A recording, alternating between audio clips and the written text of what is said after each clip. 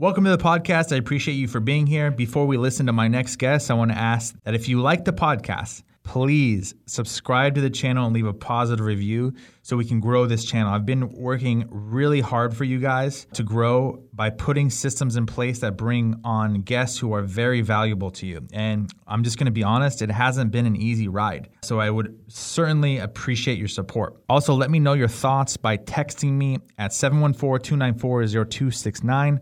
Again, 714-294-0269. Last time, 714-294-0269 to ask about details and to receive future podcasts directly to your cell phone. Let's continue with the podcast.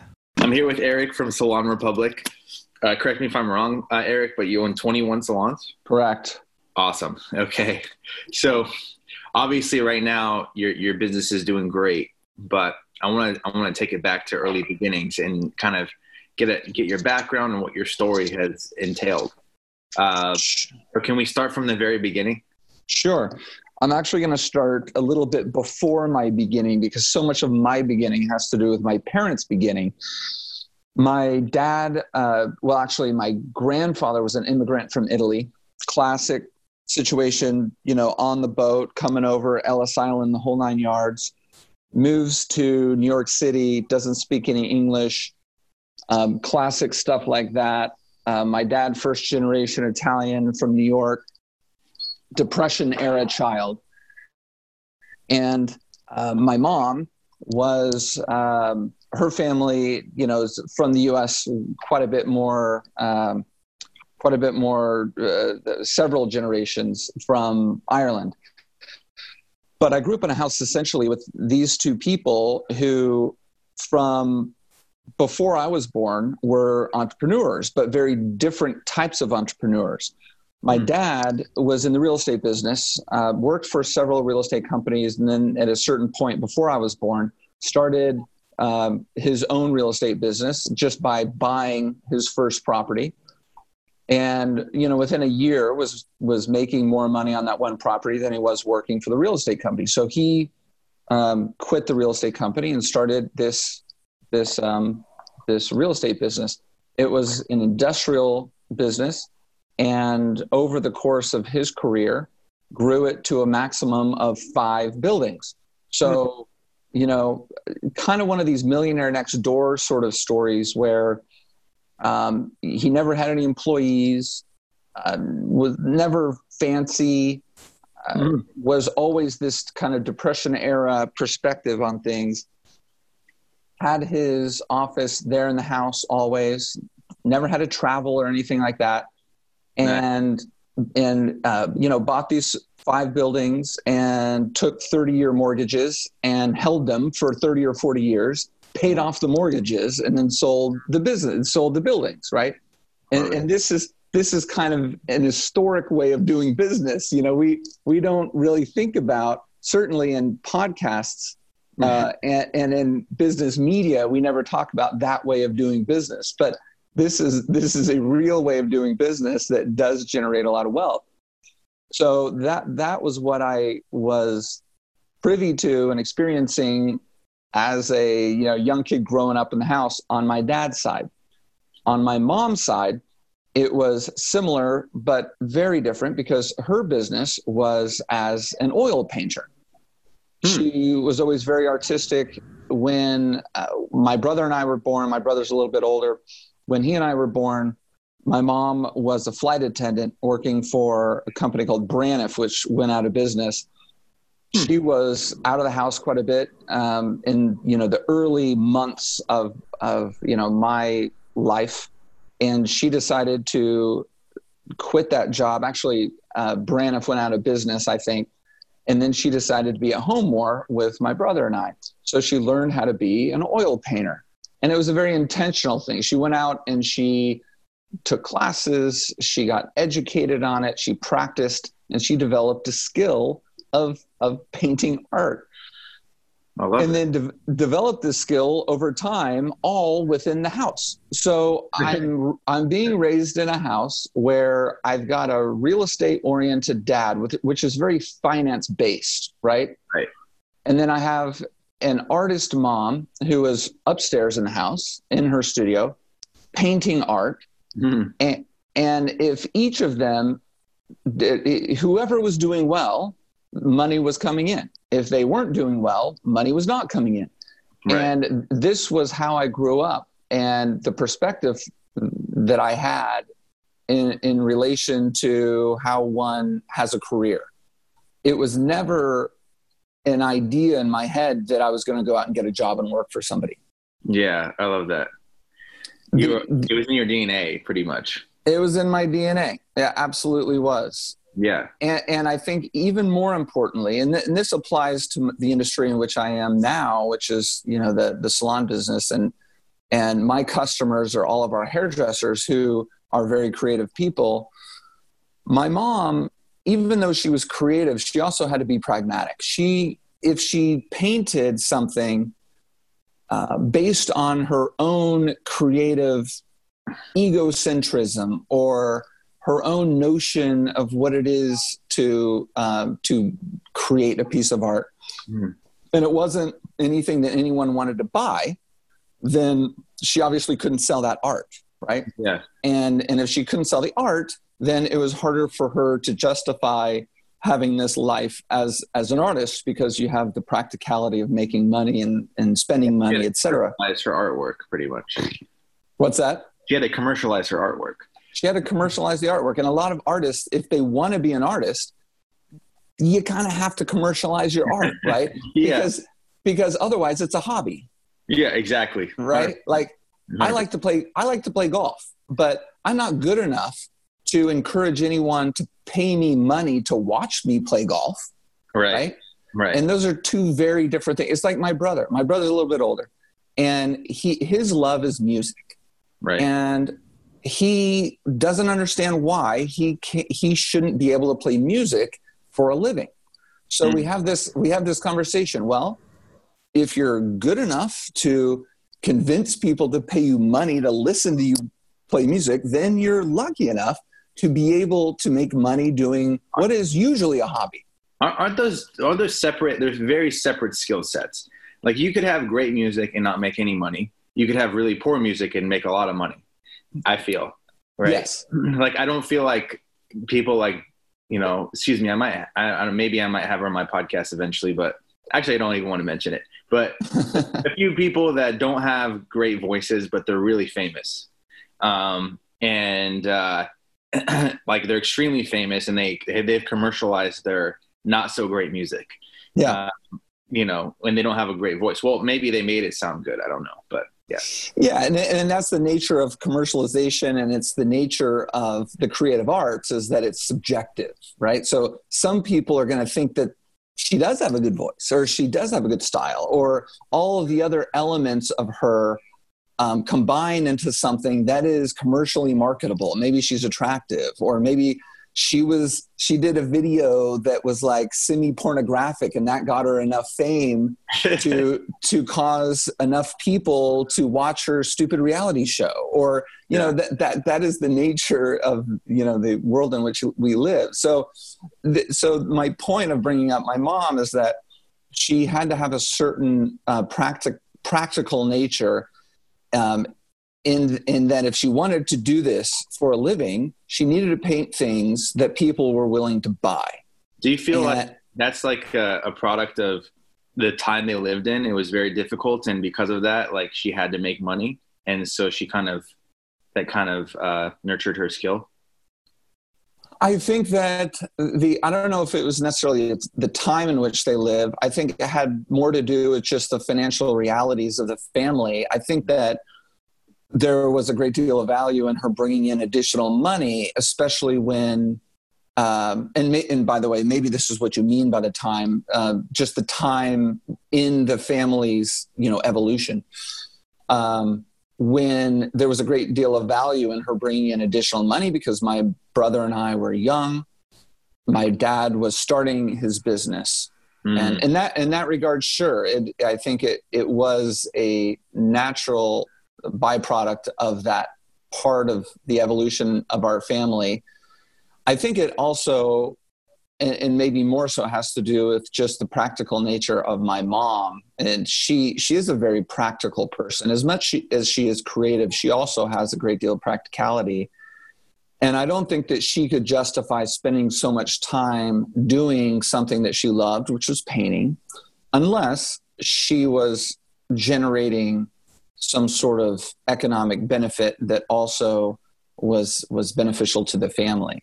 Mm-hmm. So all of that just kind of that's all very lofty language, but it boils down to things like, if she needed to attract patrons, and very similar to in the Renaissance era when the Medicis, were paying artists to paint things.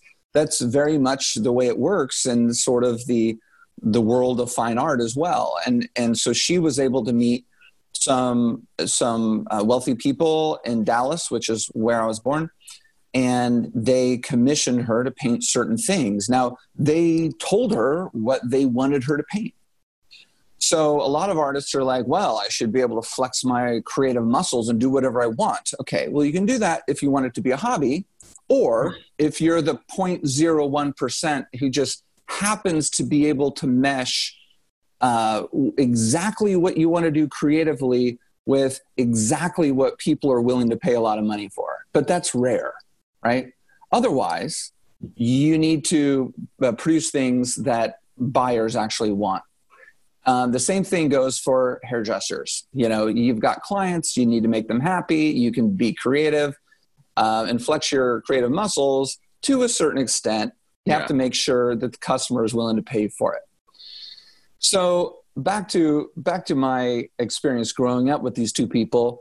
These were my experiences, and they absolutely 100% formed my perspective on what it was to make a living. And I went to Pepperdine. That was my university. Great school.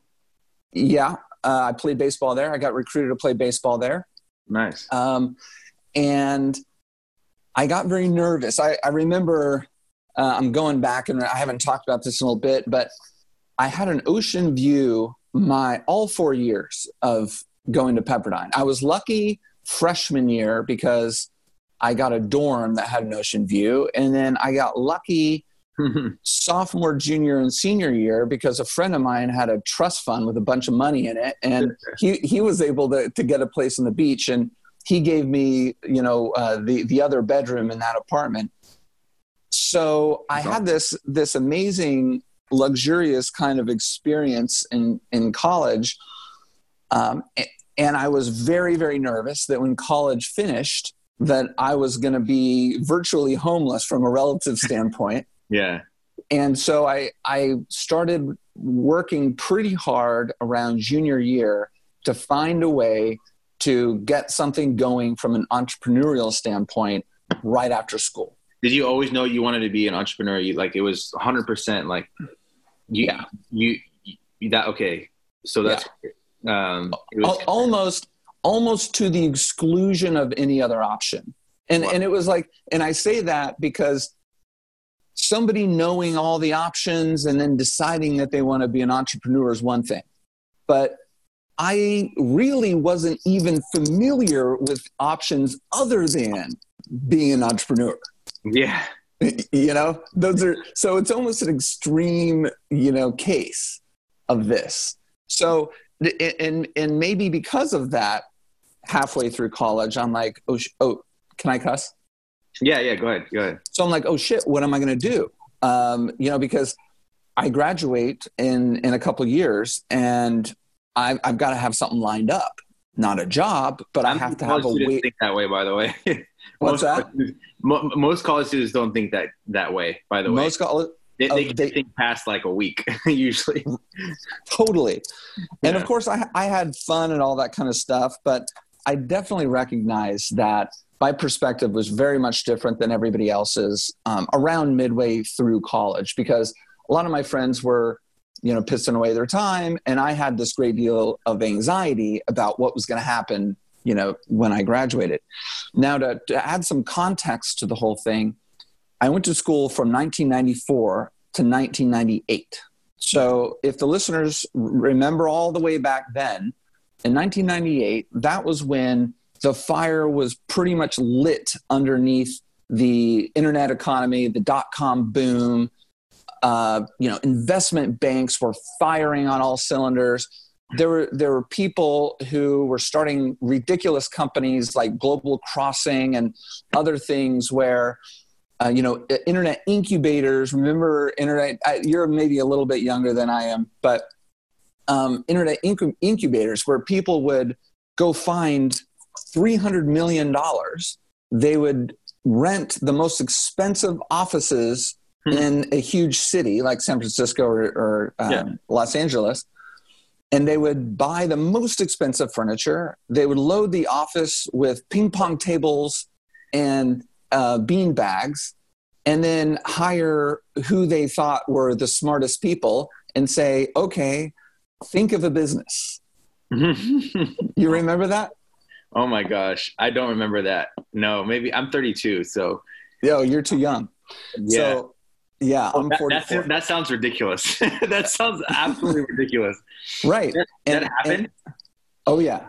And that's why I bring it up, because this was very much a sign of the times, the frothiness of that bubble. Of course, nobody thinks it's a bubble when it's a bubble until it pops, right? But in bubble right now?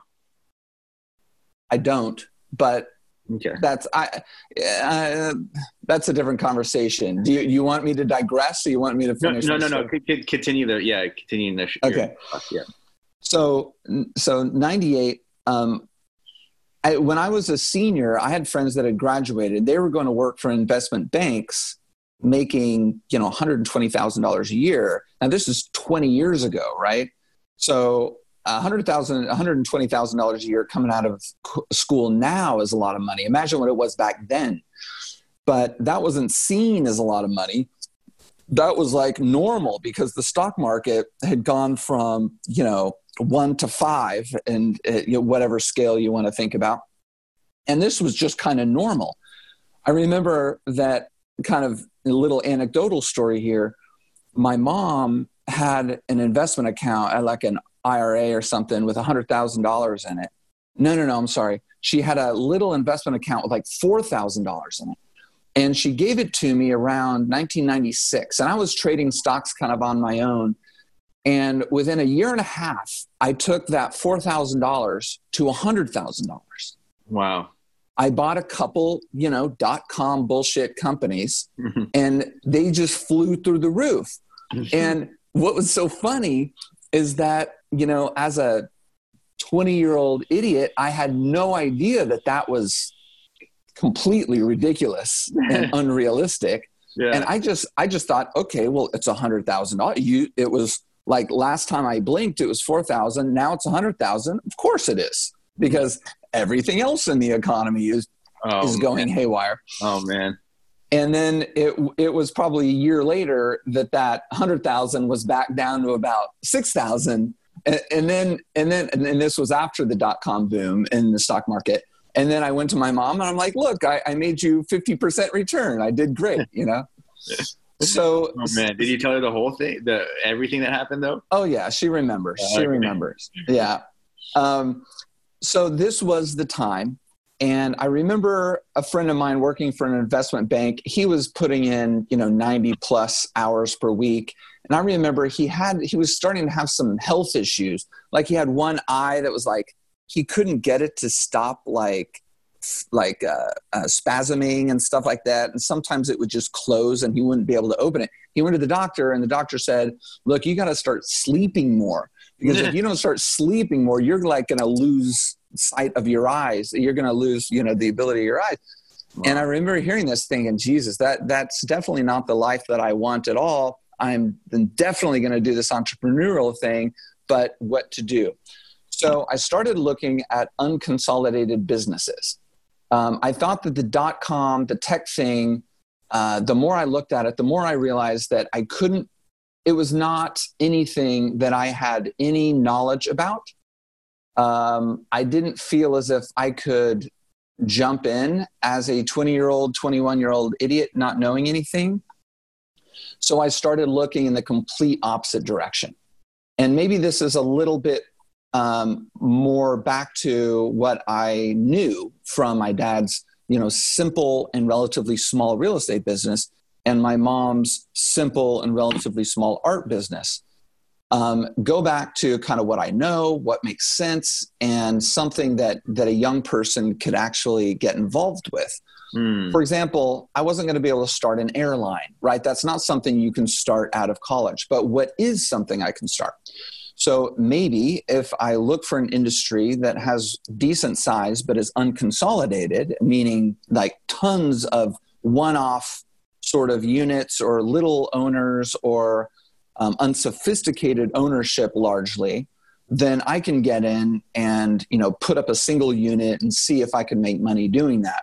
So I looked at things like dry cleaners, car washes, hair salons, and maybe a couple other things. I don't remember anymore, but those were the things that I remembered. And the industry that I found most interesting was the salon industry. $60 billion a year industry, and the biggest player in the industry had like 2% of the market. Wow. So, wow, this is something that's really amazing, and nobody's gotten any scale, and it seems recession resistant, and it seems something that everybody really needs to do. I mean, everybody's got to get their hair cut, right? That means except you. Well, you've got a little on the side, so you at least have to, maintain. But maybe you do that yourself. Yeah. Yeah. So we'll ignore you for now. Yeah, there's no artwork in what I'm doing here. I'd be out of business if we had a whole bunch of you.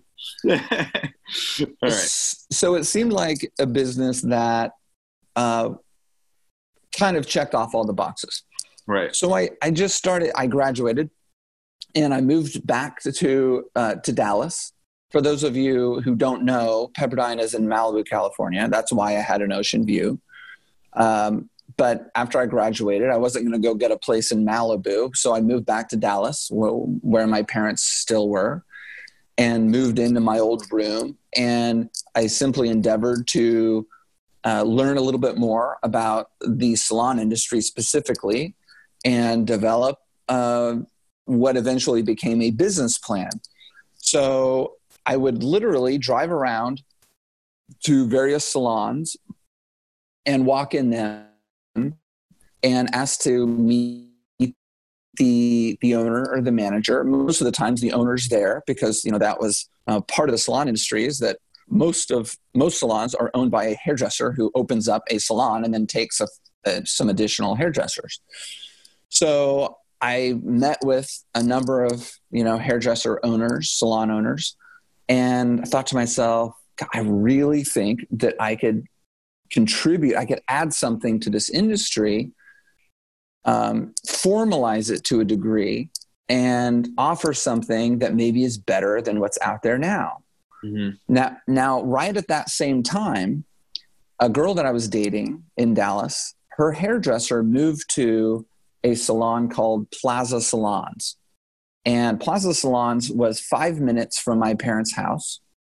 And it was a new model, which I call the studio concept model, where the salon is essentially a bunch of individual studios. You might imagine a very modern looking office complex. So if you walk into an office building and you walk down a corridor and you've got offices left and right, there's very similar type of setup for the salon. And of course, instead of employees of businesses working in these offices, you have hairdressers working in these studios. Right. So I walk into her hairdresser moves there. She goes and she gets her hair done. She goes home. This was still in the time of landlines. You're too young to remember, maybe, but I remember landlines. You do? Yeah. Okay. So she goes back to her parents' house where she was living because she had just graduated from college, and she picks up the landline and calls me, and she said, "Hey, you got to check this out." Because of course she knew that I was looking at the salon industry. Right. So I drive down the street and I walk into the salon, and from the second that I stepped foot in the salon, it made sense. It made sense to me. because of my experience with my mom's art and because of my experience with my dad's real estate. I love it.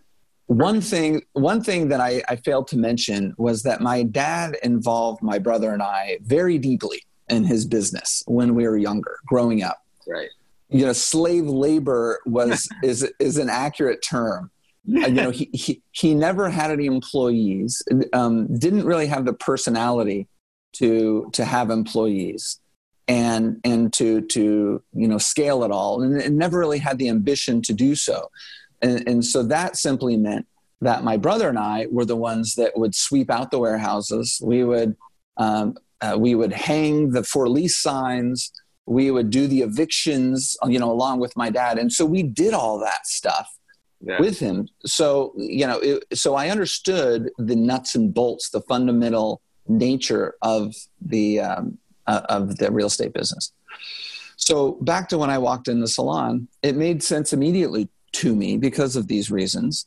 And I was very fortunate that the creator of this concept walks up to me immediately.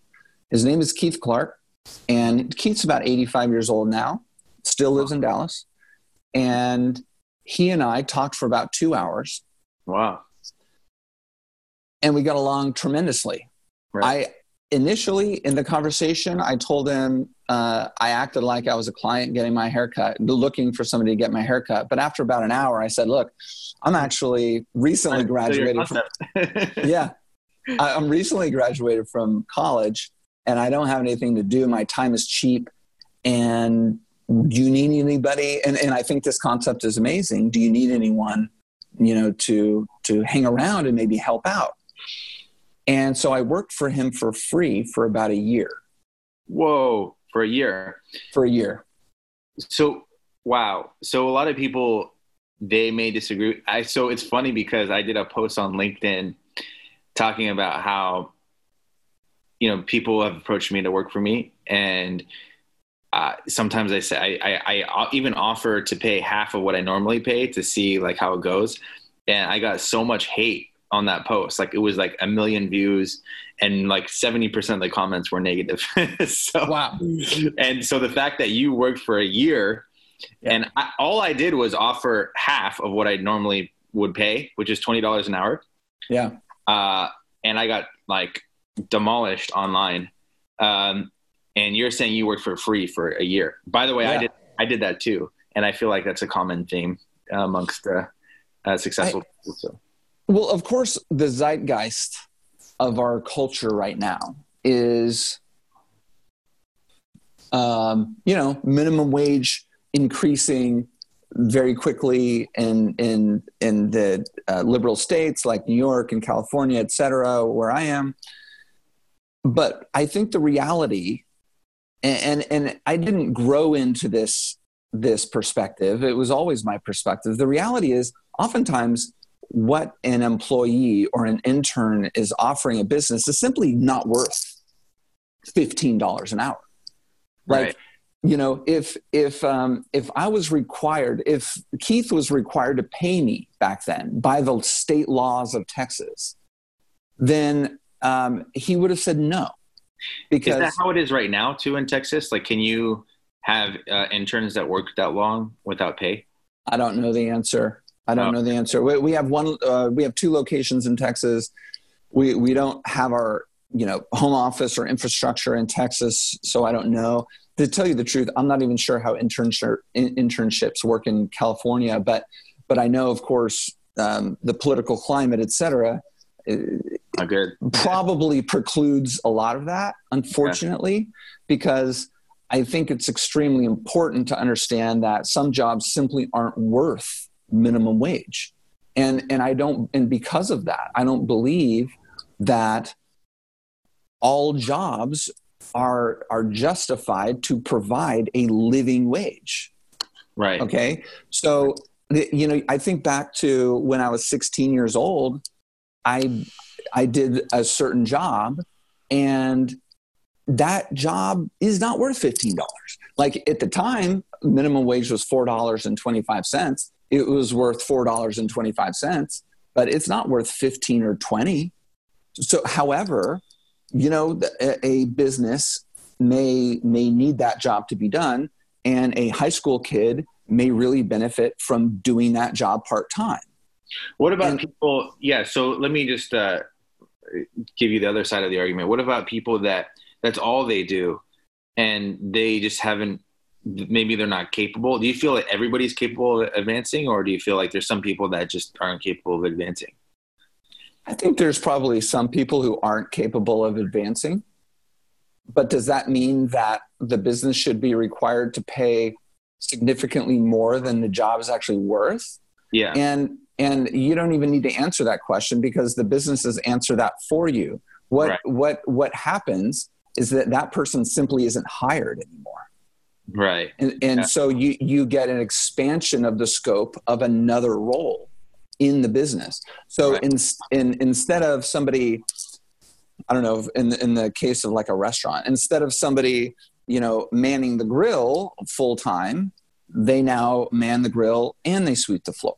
Because it may not be worth it to the business to hire somebody at $15, $20 an hour to just sweep the floor. Right. Makes sense. Okay. Imperfect example, but hopefully it made sense. No, it does. It does make sense. Yeah. No, I agree. Yeah. Yeah. No. Yeah. I think there's a lot of debate about it. And you're right. I mean, it does. You want jobs open. There is more of an opportunity for advancement if we keep the minimum wage the way it is, because then there's more job opportunities, and then the more job opportunities there are, the more chances there are to advance. So I think so. I think you get a more fluid labor market, right? I mean, when you think of things from a market basis, you've got 16-year-old kids who want jobs. They want to be able to make money. They don't have to make a living wage because they're 16 years old, right? Yeah. It's beneficial for them to have a job, start learning things like responsibility and showing up to a job on time and learning processes, procedures, what it is to work on a team, et cetera. Right. And in doing a job like folding shirts at the Gap, right, which was a very popular thing to do. And I'm sure they're still folding shirts. It's probably not much at the Gap anymore, but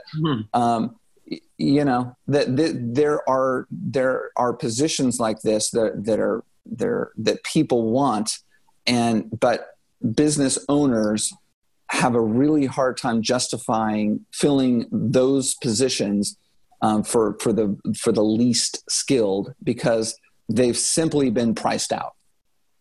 But I don't want to get in a really political conversation. Yeah. So back to what I was talking about. What I was doing was not worth, it probably wasn't worth $3 an hour, so I did it for free. And over time, I, of course, developed skills, and then I became more productive and valuable for Keith. But I still did it for free because I was very honest with him. I said, look, I want to move back to California, and I'd like to open a similar type of business because I think what you've done here is great. He said, fine. I learned during that time that I love the industry. I love the business. I love the people in the business. I learned how to take care of hairdressers. I learned what they like. I learned what makes them happy. And I learned that my skill set is particularly attuned to doing those things. So fast forwarding, I spent about a year there, and then— Can I stop you for a moment? Sure. You for a moment? If you, at that point, when you started having your eyes set on entrepreneurial endeavors, if you at that point, saw that you weren't all that great in commercializing your art, would you have adjusted and changed your focus? Yeah, I think so.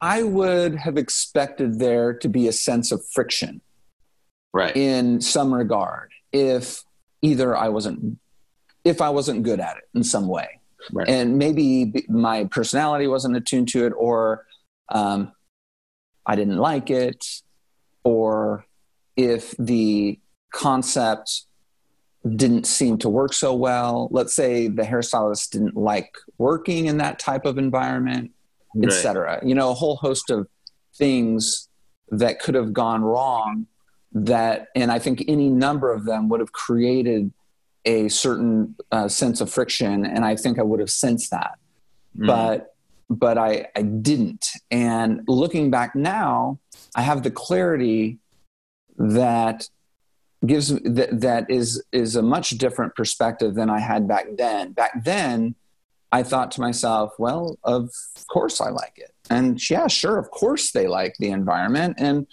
of course I was able to communicate with this hairdresser in such a way that I helped resolve a situation in the salon. Of course. But thinking back now, I'm like, wow, that's pretty serendipitous. All of these things coming together. That I was dating a girl whose hairdresser moved to a salon. I happened to be looking at the salon business. I happen to have one parent who imbued a sense of respect for, artistic creatives, and another parent who helped imbue a work ethic, a work ethic in a more financial way, with real estate. Right. Pretty darn serendipitous. But at the time, it seemed just to flow, obviously, right? It happened quickly. Yeah. Yeah. All right. So I moved to California, and this obvious business that, I was seeing at the time seemed like the obvious thing I was going to do. And I get a little shitty apartment in LA, and I go out to raise money. I go to all of my rich friends' parents and say, hey, this is this amazing, obvious business, and I'm obviously good at it, so you should obviously give me money. And enough of them said, yeah, I'll give you money, for me to get excited and kind of proceed down the road. Now, at the time, even though I was a finance major and all that kind of stuff, I didn't really know which goes first: the horse, the cart, the egg, the chicken. Do you raise money first? Do you develop a business plan first? Do you put up a location first and then raise? Like, what do you do, right? And so these people committed to me verbally to give me money. And then I found a couple locations and kind of coalesced my business plan into something more concrete. And then I went to them and said, hey, okay, I found this location. It's going to be great. These are the terms. This is how much money I need. And let's go. Ready for the money, right? Like show me the money. Like, where's the check, right? Every single one of those people who gave me a verbal yes, all of a sudden were like, yeah, you know what? Not so much the right time right now. I can't really, if you come to me in a year, maybe I can do it. So every single one of them said no. Wow. When push came to shove, when the rubber met the road. But I had put so much effort into it. And of course I was keeping my parents apprised the whole way, that they're like, you know what? We'll give you the money. I think at the time it was maybe $200,000. And they were like, we'll give you the money. And so they invested the money. They didn't give it to me. They invested it with me. So they got 50% nice. of my first location. And so I opened that location. I was taking a salary. I owned 50% of the location. They owned 50% of the location. And then started the disaster of mistakes. How old were you at this point? I opened that location 20 years ago. So I was 24 by the time I opened the location. It took me about a year and a half to actually get the location open from the time that I had the money to open the location. Got it. Okay. Oh, okay. So, little anecdotes like there's something I often tell. There's a story I often tell where I was building the salon. I had a contractor who was the wrong contractor, who was taking way too long, was charging too much money, was making mistakes. I'd never built anything before, so I didn't even know they were making mistakes. I had to order furniture and equipment for the salon. I ordered 40 salon styling chairs and 40 shampoo units, and they were going to be delivered on a particular day. I was ready. I was on site, prepared for the delivery of these things. I was going to tell the delivery company where to put all the chairs and the shampoo units. And I got a call, and the driver says, "Okay, I'm here." And I'm like, "Yeah, me too. I'm here. I don't see you." "Well, I'm out on the street. I'm unloading the boxes." Now, my first location is on Ventura Boulevard in Studio City, which is a suburb of Los Angeles. Very busy, very densely packed. And I am on the second level. Okay, I took relatively inexpensive space on the second level of a shopping center. Mm-hmm. The delivery guy's like, "Well, I'm just lining up. I'm just taking these boxes off the truck, and then I'm out of here." And so I look outside of the salon onto the street, and he's lining up these boxes. There was a wall of boxes. Oh, each box was about 80 pounds. And there was a wall of boxes, maybe 100, 120 feet lined up on the sidewalk down Ventura Boulevard. Oh, man. And I go down there. I'm like, "Dude, like, you're going to bring these up, right?" And he's like, "No, this is, or I don't know, whatever it's called, drop ship or whatever. You know, in order to bring it up, you need like another crew, you know." So I brought up all those boxes, and to this day, my back has never been the same. Really? So, yeah. Wow. So it took me about 5 hours, and because of that one experience. That's one of 100 experience. So, you know, my mentor, the guy who developed this concept originally, loved to talk about Schultz's law. You know what Schultz's law is? Schultz's law. Is it Howard Schultz? No. Oh. Schultz's law is that Murphy was an optimist. Oh, okay. So everything's going to go wrong. Yes. If it can go wrong, it will go wrong, right? Yeah. And our job as entrepreneurs is to do what we can within reason to ensure that things go right? And then even after you do that, prepare yourself for when they go wrong, because they will go wrong. And I'm not sure if much has changed in 20 years. I mean, things still go wrong. I've gotten better at, you know, preparing things to lessen the probability of them going wrong. And I've done better at preparing myself for when things go wrong. But things just almost to a comical degree go wrong. Yeah, it's true. It's like this is how it is in business, I guess. It's just like things will always go wrong. It's just part of the job. I had the CEO of World Poker Tour. That's what he said. He's like, it's just part of the job. Things are just going to go wrong. So, that's right. Yeah. That's right. So then I opened that location and I work there every day.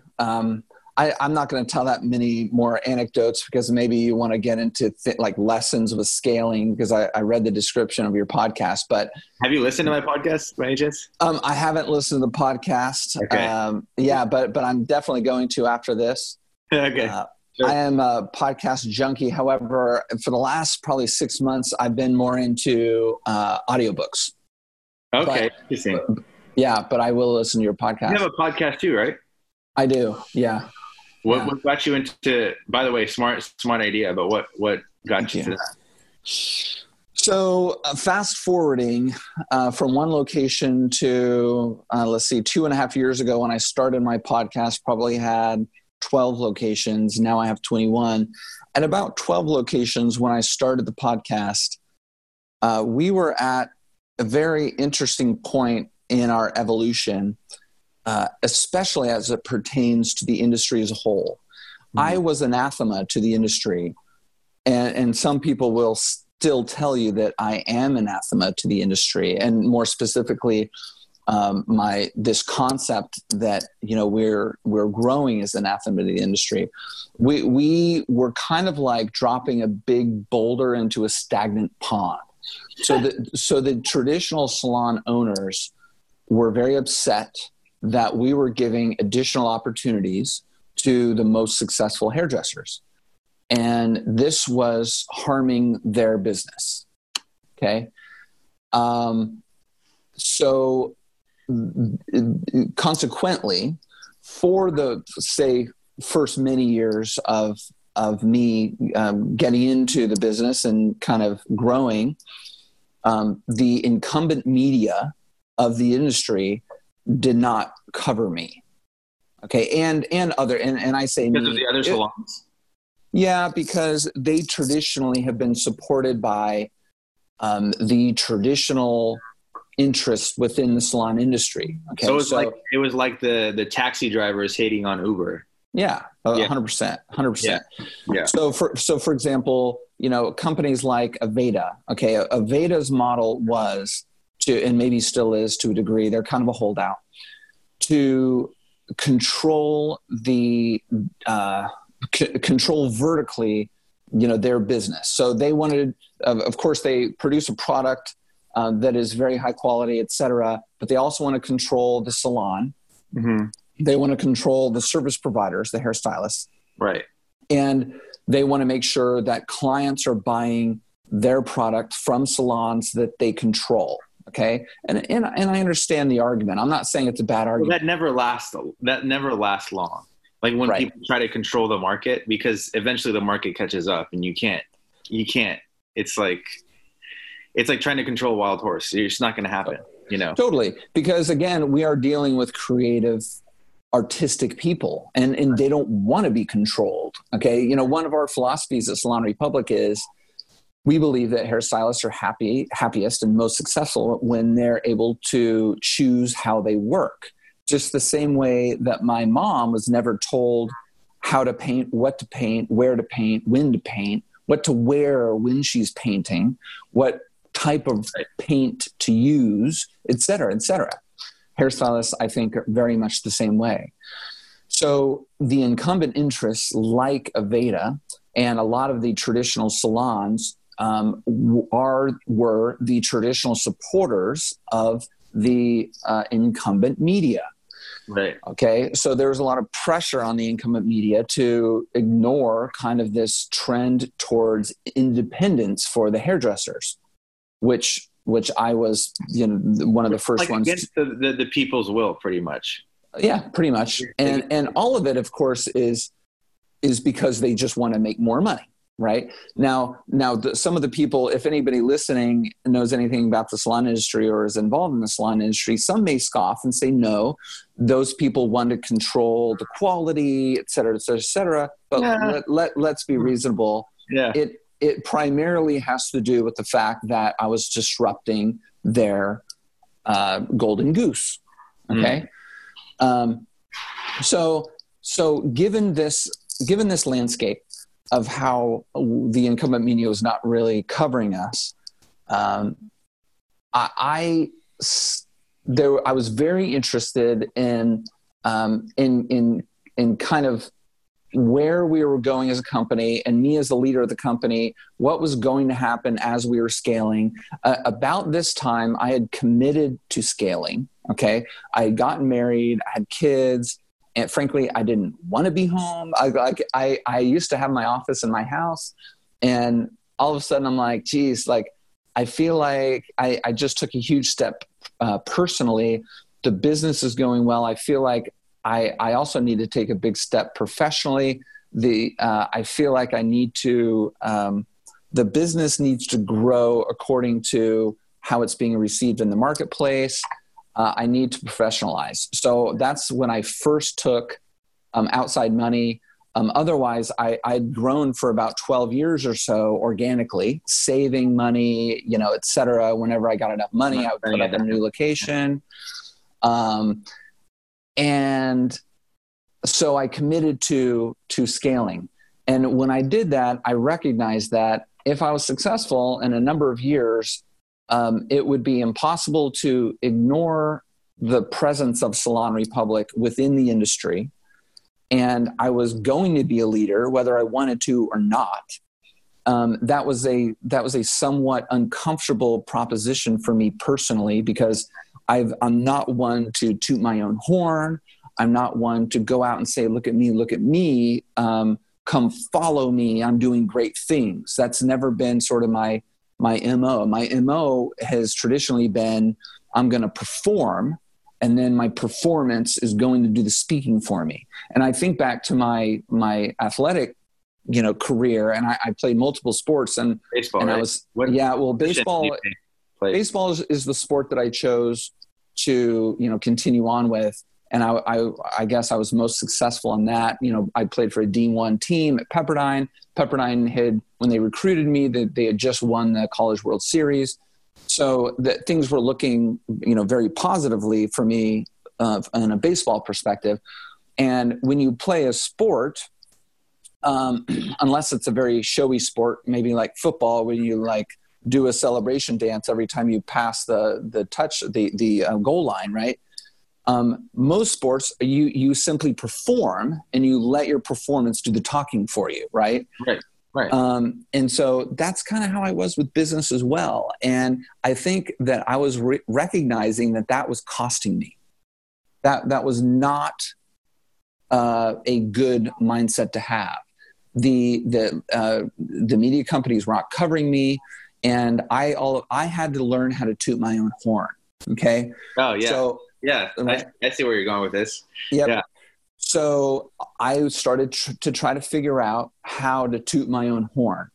Along the same time, I was growing quite a bit. I think at the time, leading into the mid 2000 teens, like call it 2015, 2016, I probably had 1,000 hairdressers at the time, and I had a lot of really high profile hairstylists moving in. Guy Tang, who was arguably the most famous hairstylist in the world, started at my location in West Hollywood and still works there. So I watched him do these things, and I would have conversations with him. And afterwards, I would think to myself, God, that was such an amazing conversation. So many of our Salon Republic hairstylists would love to have heard and would benefit from that conversation. How do I scale that? And so these two things kind of combined into, all right, I need to toot my own horn, but I want to do so in a way that is valuable for our hairstylists so that they learn. And what platform am I going to choose? And the answer to that eventually was podcasting. So we dropped the first podcast in 2017. Right. It was a somewhat slow start. We dropped an episode, and then I think it was 3 weeks or whatever. And I'm like, well, I guess we have to put up another episode, And so I didn't recognize the commitment. I didn't recognize the responsibility of it. It's worth it. Yeah, worth it. Sure. And so when I did start to recognize those things, and yes, I think this is worth it. Let's commit to it. And so since maybe 2 years, we haven't missed a week. We've done 120 episodes. I might be off by a few, but we're a weekly show now. It's called the Hair Game Podcast. Love it. We try to specifically tailor our content to hairdressers. Smart move. Very smart move. And I think it adds to the careers of our listeners, and it's just got all sorts of benefits and costs. That's also a great recruitment tool, right? I think so. It's one of these things where it's it's from a marketing perspective, right? It's like awareness. Okay, so what do you get from awareness? Is it a direct sales tool? Maybe, maybe. I think it is. Maybe a little bit. It certainly does not justify the cost from a time and financial standpoint. However, you hope that awareness, as we grow in a leadership position in this industry, We are defining our own story. We're defining our own voice. We are creating the proper perspective that people have of our brand. Right. And then long term, I think it will benefit our business in that way. And at the same time, just juicing the business of our listeners on a weekly basis. So it's got all sorts of different elements of advantages and benefits, for us. And only a few of them I can be very sure of. Many of them are somewhat arbitrary. Yeah. I definitely see the value in doing podcasts. Maybe for my industry, it might be different, but are you interviewing mainly hairstylists? Yes. Okay. Or people who have something that hairstylists can directly benefit from. For example, we've recently been on a spate of doing episodes related to financial responsibility and personal financial management. So I interviewed a certified financial educator, somebody who could speak to, how should hairstylists get better at managing their finances? Got it. Well, see, the way I see it is like I've kind of imbued this podcasting game into my sales process. So I actually interview people that would be great, like as clients. So on the front end, it increases my Rolodex. A lot of them don't become clients, but it expands my Rolodex almost. And then on the long term, on the long end, if I grow an audience, people will come to me. So that's how I see it. Sure. It is a tremendous networking tool. Tremendous networking tool. I didn't understand that initially. I did not understand that either. And I don't, you're speaking of a direct benefit, which makes a ton of sense. From my standpoint, there isn't quite the direct benefit. For example, if I interview a very well-known hairstylist from the UK, this hairdresser is not going to come and work at my Salon Republic locations in California. However, this is now somebody that I know, and lo and behold, this dude's become a buddy of mine, right? And all of a sudden, it makes it a lot more fun for me to go to hair shows, because we're hanging out and having a drink and et cetera, et cetera. There's, and that's kind of going back to, I use the word arbitrary, that is kind of an arbitrary benefit. And maybe long-term, there will be some other sort of benefits to it. Yeah. I've gained clients through just podcasting and just because most people, but I've taken it to like the 10th degree. I'm a little intense with it. So regarding the production value, I don't think I'm high up there. I think the substance is great. I think eventually I'll start improving the production value, but I did like 18 podcasts last week. So wow, it's a lot of work. Yeah. So that's why my production value, I don't focus too much on the production value, but that's improving. So slowly. Production. I would say that production value has a small percentage to do with why people are going to listen. Yeah, I agree. Cause I have like people that are fans and they message me and like there's people that spend like 6 months preparing their production value and they don't even post one podcast. Totally. Know? Yeah. So yep. Yeah. Anyways, continue on with what you were saying. But so your podcast, long-term, you see this paying off for you. Yeah. I think long-term with all the little ancillary benefits of it, I think it's absolutely, I told my wife probably a year ago, I said, the podcast may be one of the smartest things that I've ever done. Absolutely. And I said this with the full recognition that a lot of it is ancillary to what we do, what our main business is, but it's something, it's one of those rare things that as a business, which sometimes can be considered a commodity, it's something that sets you apart. Absolutely. Right? Yeah. It gives you a voice, gives a personality to a brand, and can provide and build goodwill, very valuable, hard to find goodwill over the long term with an industry. Absolutely. And the way I see this, I tell people this all the time. 1 year of great branding beats 10 years of sales. Sure. Yeah. No doubt about it. A lot of people listening, that's not going to hit them. Yeah. But when they actually start doing branding, it definitely is effective. No doubt. No doubt. Absolutely. Okay. So when did let's go back to when you got your second salon, because you started seeing some success with your first salon. We didn't even get to that part. I don't even think. Yeah. Right. And I think this goes to, your podcast being about scaling and helping your listeners kind of learn and understand what it means to scale. I think that over the 20 years, I've really developed a decent understanding of what that actually means. I had zero understanding for the first, I would call it 15 years. And I've really, my thoughts have coalesced in the last 5 years into something that I think makes a lot of sense when I'm introspective about what's happened. Just with that first location, I ran it for 3 years. It was an 80-hour a week sort of a situation. It was an all-in, this cannot fail kind of an effort on my part. I was the only employee. It was a tremendous learning lesson. I was operating the business essentially out of my checking account.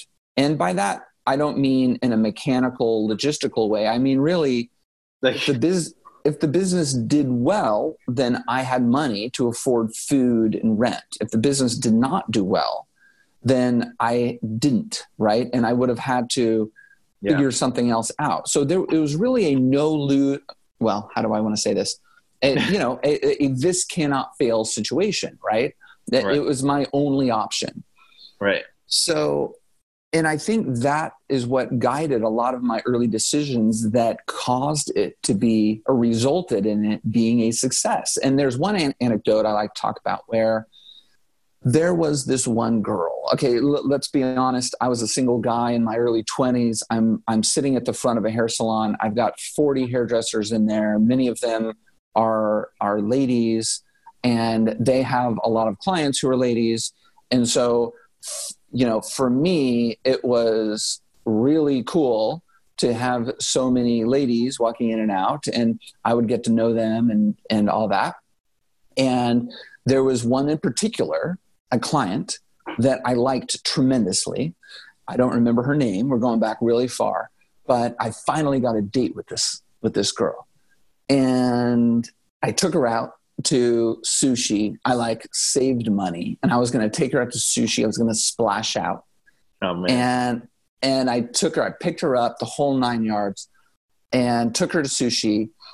We're in the middle of dinner, and I got a phone call, and it was one of my hairstylists who was having trouble with her electrical socket. Her electrical service there in her studio kept popping. It kept, going off, right? Like her blow dryer, she would do her blow dryer trying to finish a client, and then the electric would go off.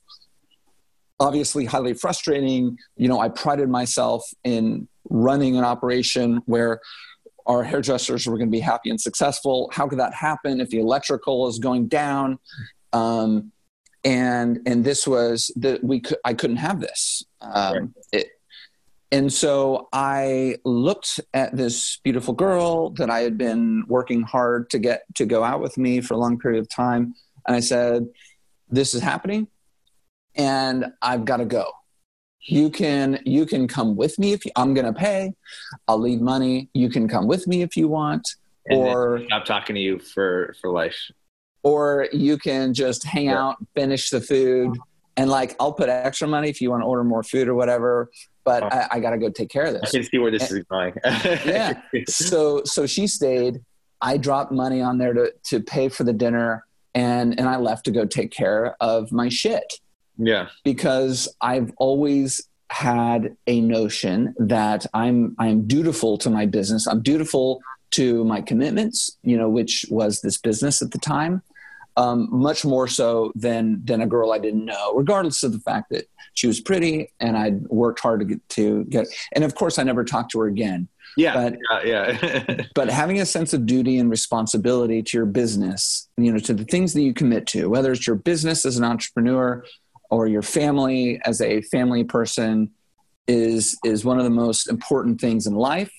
And I probably got this from my parents as well, who are still together after like 50 trillion years, even though they had ups and downs. This has always been critical to what has happened in my career, and something as I've gotten older, it's become more clear to me that is rare in other people. So that's an example of like the degree to which that was. So I ran that salon for 3 years, and then I had saved enough money to build another salon, and I hired somebody. I hired a series of people, all of whom were horrible. I want to say my first girlfriend. Or not my first girlfriend. My first employee was a girl I was dating, which is the stupidest thing I could have done, and that was a miserable failure from an employee standpoint, and so I had to get rid of her, and then I hired a series of other people, most of whom I had to fire, and so long story short, what were your biggest mistakes regarding hiring employees? What did you learn from that? Well, hiring somebody is a skill. It's a skill that is not taught in school. It's a skill that, I don't know, might be taught in an MBA class. I don't know. But, it's one of those critical things that, even if you're not an entrepreneur, if you're growing within a business, you eventually end up interviewing people. It's a skill that I think a vast majority of business people just never even learn. And I boil it down to what are the priorities? What are the priorities that you need to place on this new human who is going to be part of your living organism that is your company? Right. Most people misplace the priorities, or they don't even think about it from a priority standpoint. But what are the most important things about this human? And most of the cases that I've had direct experience with at Salon Republic, it's things like attitude and aptitude. And those are the two primary things that we look for. I don't look as much for things like direct experience doing a particular thing. I look for attitude, number one, and I look for aptitude, number two. Attitude boils down to, do they give a shit? Could attitude lead to aptitude, in your opinion? Not in the way that I'm defining it. Got it. I'm defining it very separately. Attitude very much is the nature of the person. Do they give a shit about their job? Do they give a shit about doing a good job while they're working for you? Right. There is a remarkable percentage of people who just don't give a shit. Okay. It's highly frustrating. Right. But this is the reality. They don't care about you. They care only about getting the maximum amount of money while delivering the least amount of effort. Okay. Yeah. And you want to avoid those people. I call those people landmines. Okay. So you want to avoid the landmines, and you want to look for the people who have some of what I mentioned before, which is a sense of duty and responsibility to their commitments. So you want the people who, if they choose to work for you, then they're committing to their role in your organization. And because of their commitment, they have a sense of duty, and they have a sense of responsibility to doing a good job. Okay. Is there something to be said about the fact that, in someone's character, they could stay with you if everything went to crap, everything went to shit, they would stay with you regardless? Is there something to be said about somebody that has that character trait within them? Yeah. I mean, I think that is a sense of duty and responsibility. I would argue that I have never believed as an employer, and I've never expected as an employer that somebody should, place the importance of the organization above their own. Right. So if things are going to shit, I would not expect an employee to say, I'm going to hang in with you, even though my life is going to go to shit because this organization is going to shit. I would never expect that from anyone. It's a special type of human to do that. Well, I would call that person loyal. Yeah, loyal to their expense, and I don't think that that's necessarily good. And like I said, I would never really expect that. I think that I would want someone to recognize that their sense of duty and responsibility to doing a good job, contributing to the company in the best way possible as they're employed with that company is going to have, it is selfish for them to do that. It is going to render the best results for them personally if they do that. Right. And of course, if you look at most organizations that have survived and done well and existed, in a healthy way, you look at the participants in that organization, and that has been the result of that sort of an attitude. Those are the types of people that I'm looking for when I'm interviewing. Now, each position, of course, requires a little bit of a different thing. If I'm hiring an accountant, and thank goodness I don't have to hire accountants anymore because I have a very experienced, sophisticated CFO. But when I was hiring accountants, of course, I wasn't going to hire an accountant who had never done accounting before. Okay. So this is an exception to kind of the initial rule that I laid out before. They do need to have a great deal of experience, in accounting, in addition to, a good attitude and a high aptitude for that particular technical skill. Right. But in general, attitude and aptitude. So we talked about attitude. Aptitude is simply, are they capable of doing the task? Are they capable of learning? Are they capable of taking their learnings and developing it into knowledge and wisdom that results in this growing experience over time that means that they're able to contribute more and more. That's how I define aptitude. So it's a skill to learn how to decipher whether the human in front of you has these skills. And you're going to spend, an hour with this person in front of you. They're trying to fool you into thinking that they can do anything, and they're worth, 10 times what their contribution is going to be. Yeah. And it's your job to figure out, is this the right person for this role? Do you believe in hiring fast and firing fast, or do you believe in hiring slow and firing fast?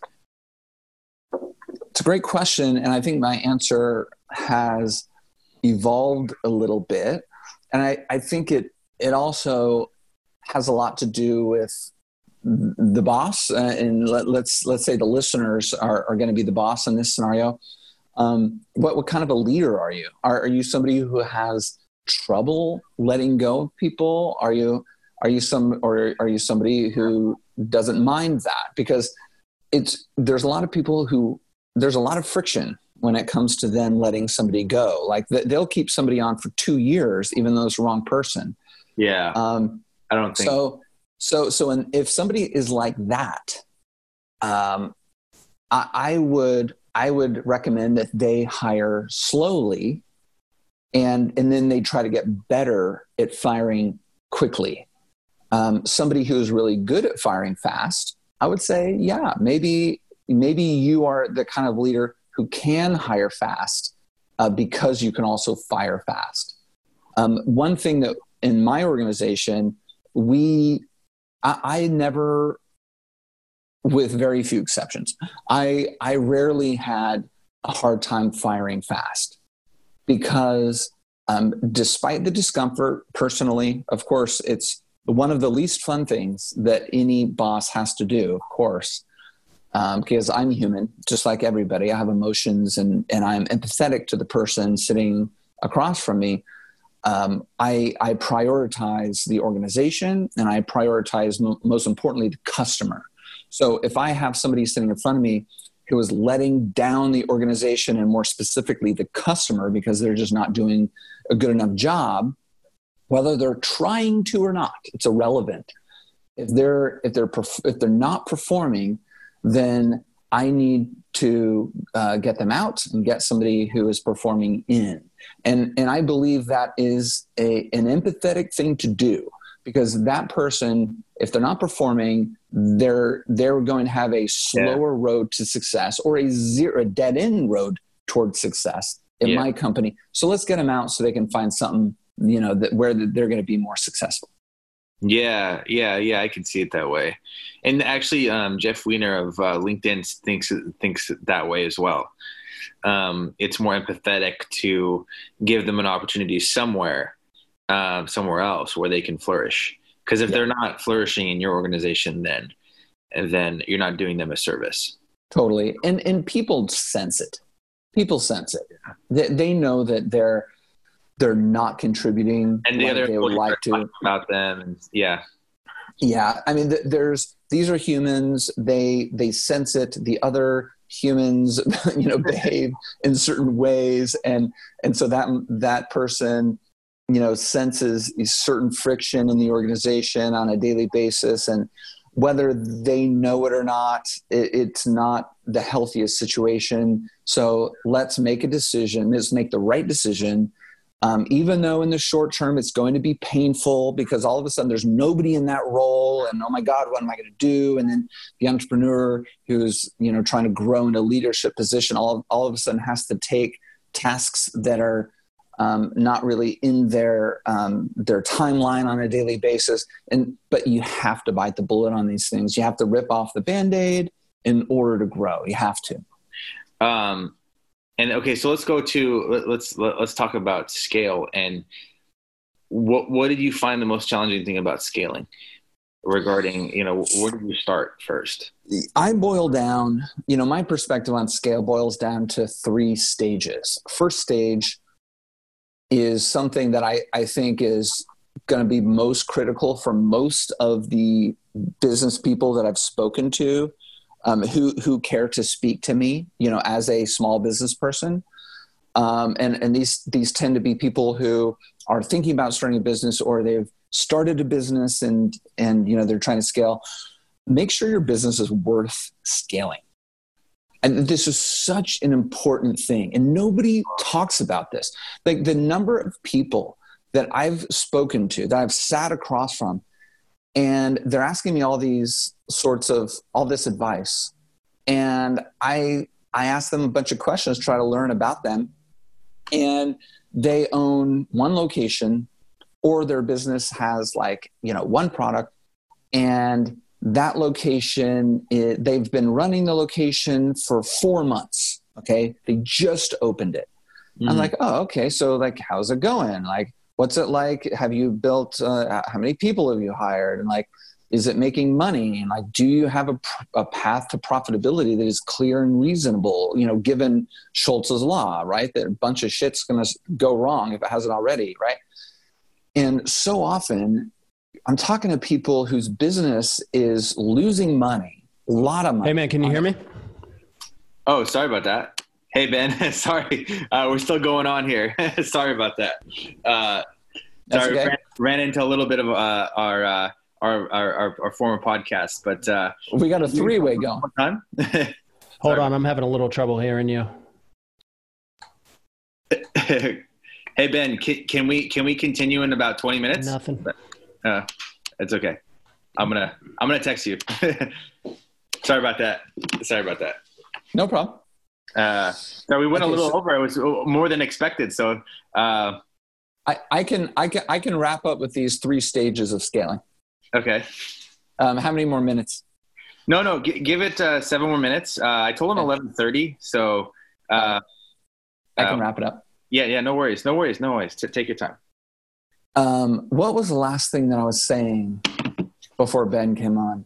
What is it? Oh, okay. So their business is losing money. Yeah. And they're concerned about their next 5 locations. And I'm looking at them and I'm like, why are you worried about location even number 2? Like, why are you even worried about year number 2 with your location number 1? Like, you need to get your shit together now here on the micro level. And so often, and you can, pontificate on why, but so often people, entrepreneurs, get so far ahead of themselves that they don't want to do the micro things. They don't want to leave the date to go take care of the electrical problem at 9:30 at night on a Saturday. But that's the kind of shit you've got to do. And you've got to do it for a long period of time if that's what your business requires, right? So often, like, that's, people want all this huge advice and largesse and all these brilliant comments from me. We don't get past that. Okay. So that's number 1. Make sure your business is worth scaling.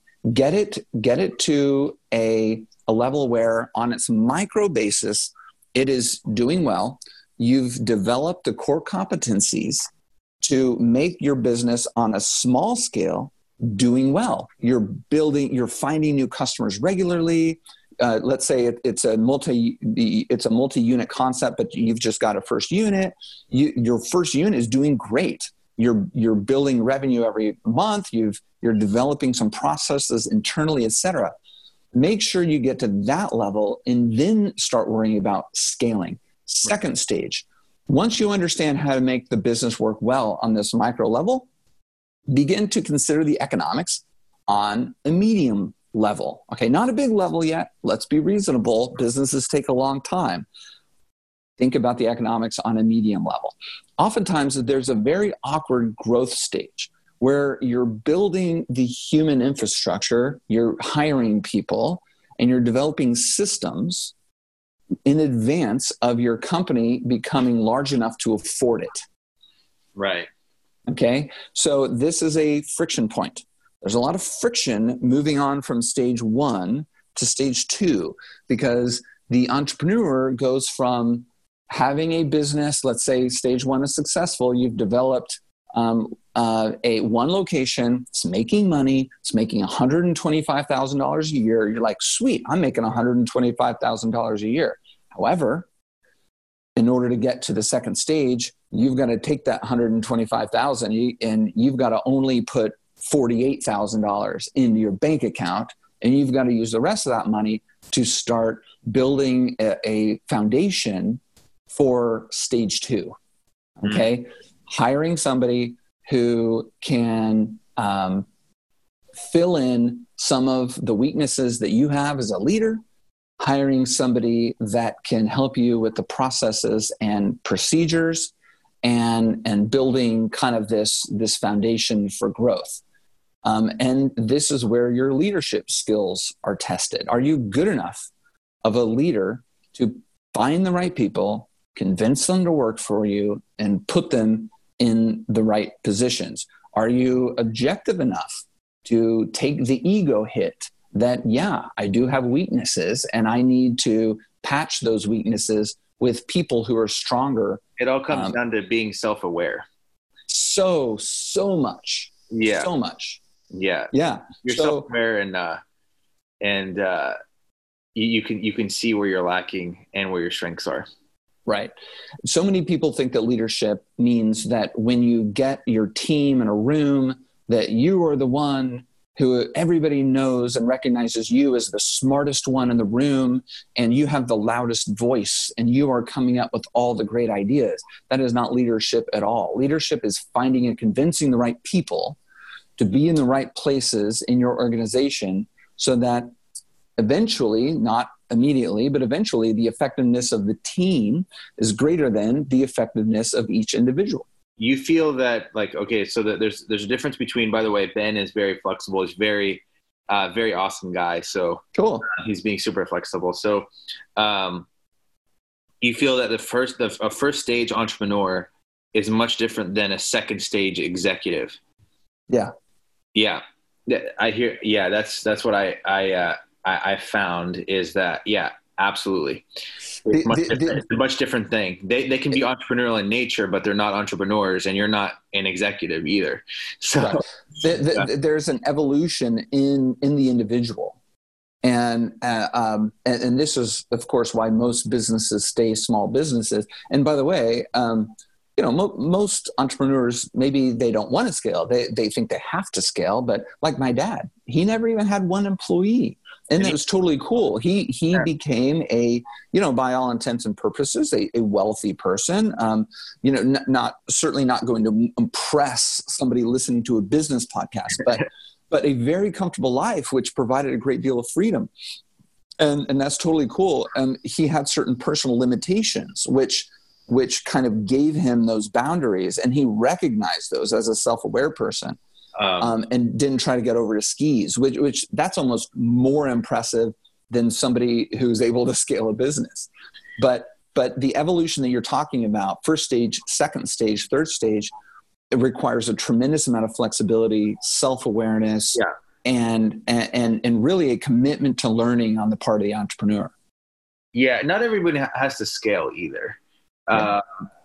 It's not for everyone. You actually have to enjoy the process. And by enjoying the process, like I haven't reached a level of scale at your level. But like what I mean by enjoy the process is being dragged through the mud consistently every day for a few years. Yeah. And you actually are okay with this. Because if you're not, it's less likely you're going to stick it out. Right. Yeah. It's the whole Schultz's law thing. I mean, it's like, shit's going to keep going wrong. It just is. So the faster you learn to love that process, like you said, the more the more likely that you're going to stay and long enough to learn and make those right decisions that allow you to get from stage 1 to stage 2, and then stage 2 to stage 3. So, and the way that I see stage 3, by the way, is if you've done stage 1 and 2 well, then particularly stage 2 well, and you've kind of invested in building an infrastructure of people who are the right people in the right places, there is very much a natural growth into a stage that involves the company to fit the infrastructure. Yeah, absolutely. Okay. And the friction point there is capital. 9 times out of 10, unless you've been born with a big trust fund. The friction point is capital. This is where, okay, I've got 3 units of this juice store, or you've got a tech business that is gaining in popularity, and you're building customers exponentially, quarter over quarter, et cetera. The company wants to do nothing more than to grow. It's just obvious. And your team feels it, you feel it, your customers feel it, you sense it from your customers. Now you need money because growth requires money. It's a very rare business, if there ever existed one, where you can grow appropriately without having to raise money. So then, as an entrepreneur, you need to grow from first stage to second stage leader to all of a sudden learning about raising capital. There are some companies that have grown in privately without money and investment in money. But it's really, really rare. Really rare. Yeah. Yeah. I mean, I was able to get to, let's see, I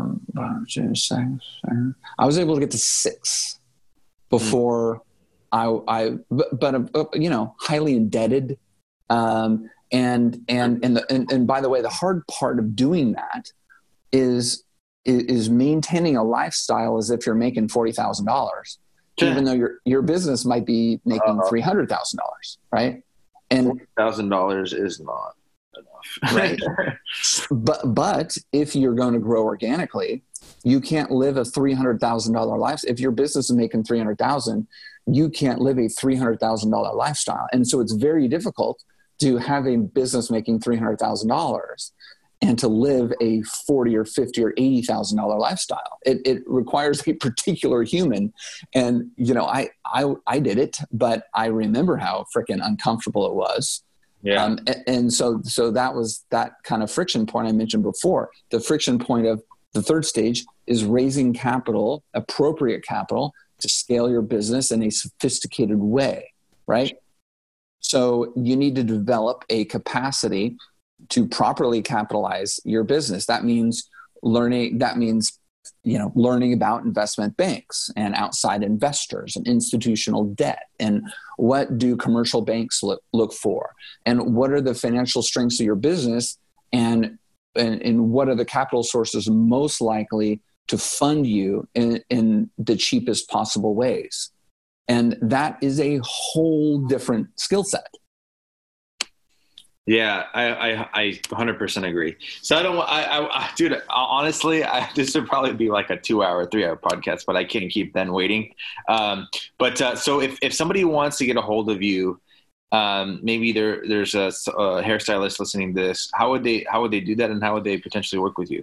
Well, Instagram is, I probably spend the most time on Instagram. My Instagram handle is Love Eric Taylor. Eric is with a C, Love Eric Taylor.